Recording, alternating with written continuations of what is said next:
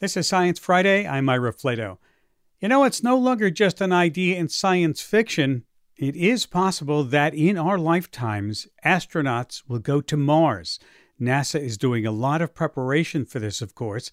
And besides the fancy new hardware, the agency also wants to better understand how our bodies are affected by time and space.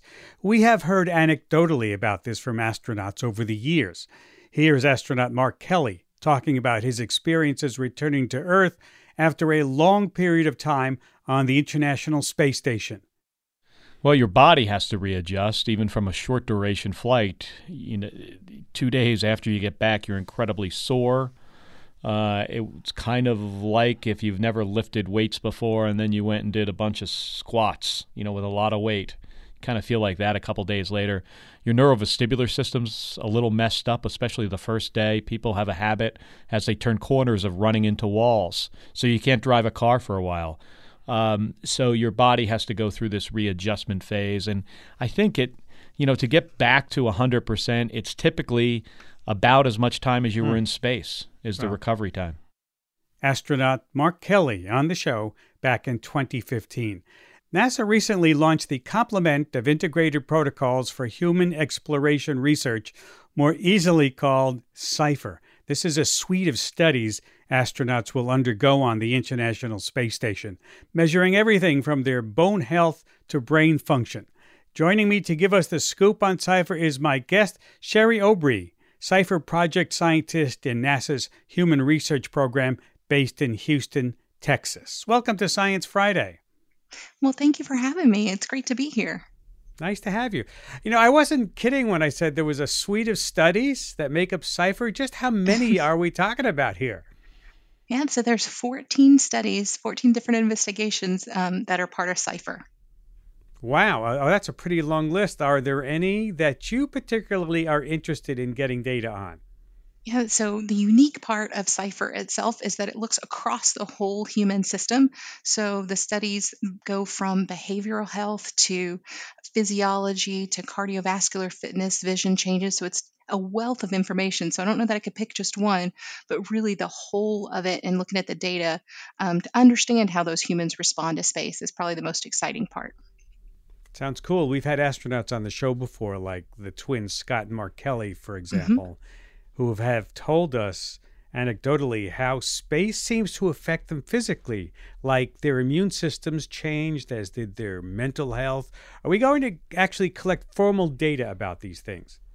Exactly. That's the whole goal of SciFri is really to characterize how that body changes in response to spaceflight and understand where we need to provide some assistance and help for those longer duration missions. So those immune changes, how do those change and what can we do to help that crew for those missions? Now, I know that astronauts were already doing a lot of tests on their bodies while up on the space station. How much of SciFri is just building on the normal physicals that astronauts do, and how much is new? Yeah, that's a great question. What we're doing is we're kind of leveraging all that normal medical data that's captured during the spaceflight operations, and we're sharing that data as much as possible to minimize what the crew needs to do, but maximize the amount of information we're getting back and can analyze to have a better understanding. And those tests just won't stop when astronauts land back on Earth, right? Talk me through how some tests will continue when they are back home. Yeah, that's a really exciting piece. For SciFri itself, it happens immediately when they come back to Earth. We look at some of the neurovestibular changes and how the crew can function right when they come back to Earth. And then we follow that progression as they return to Earth and get back to normal and kind of get their land legs after coming back from space. Now, I know the project has recently launched. What are the first studies being done? Yeah, so right now, as part of SciFri, we're doing lots of different investigations. This week in particular, they're doing some blood draws that will give us some more insight into things like bone remodeling and immune status and nutritional status, those types of things.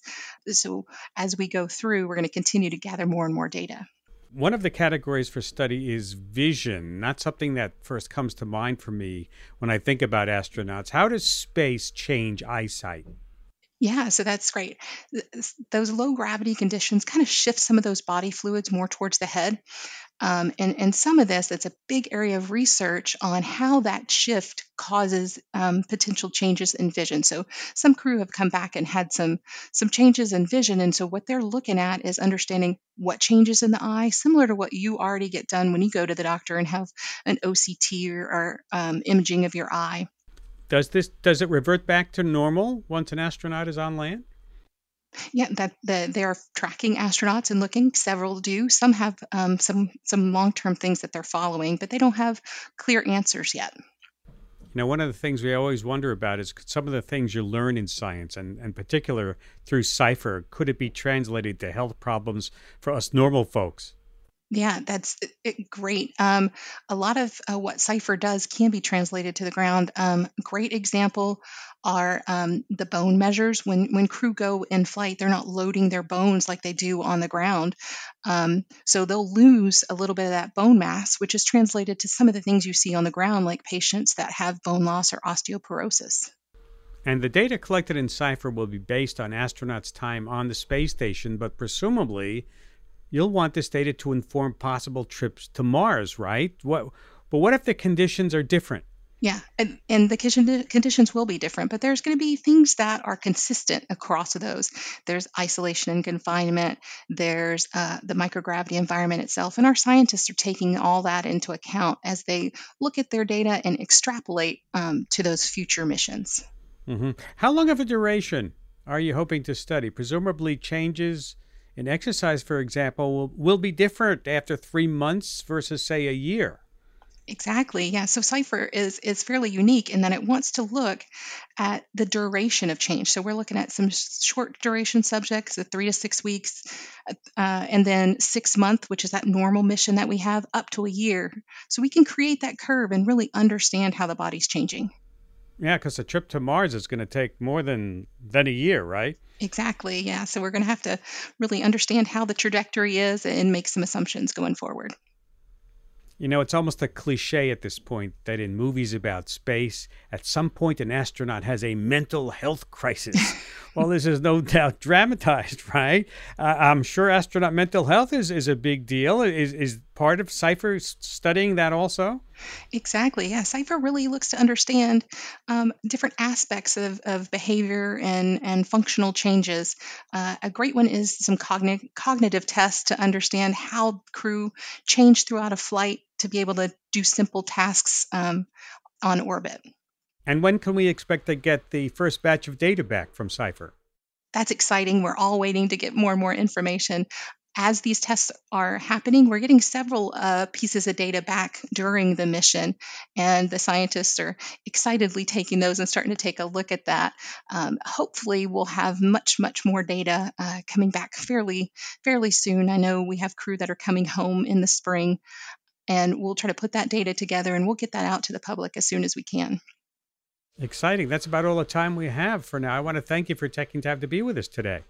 Thank you for having me. Very exciting.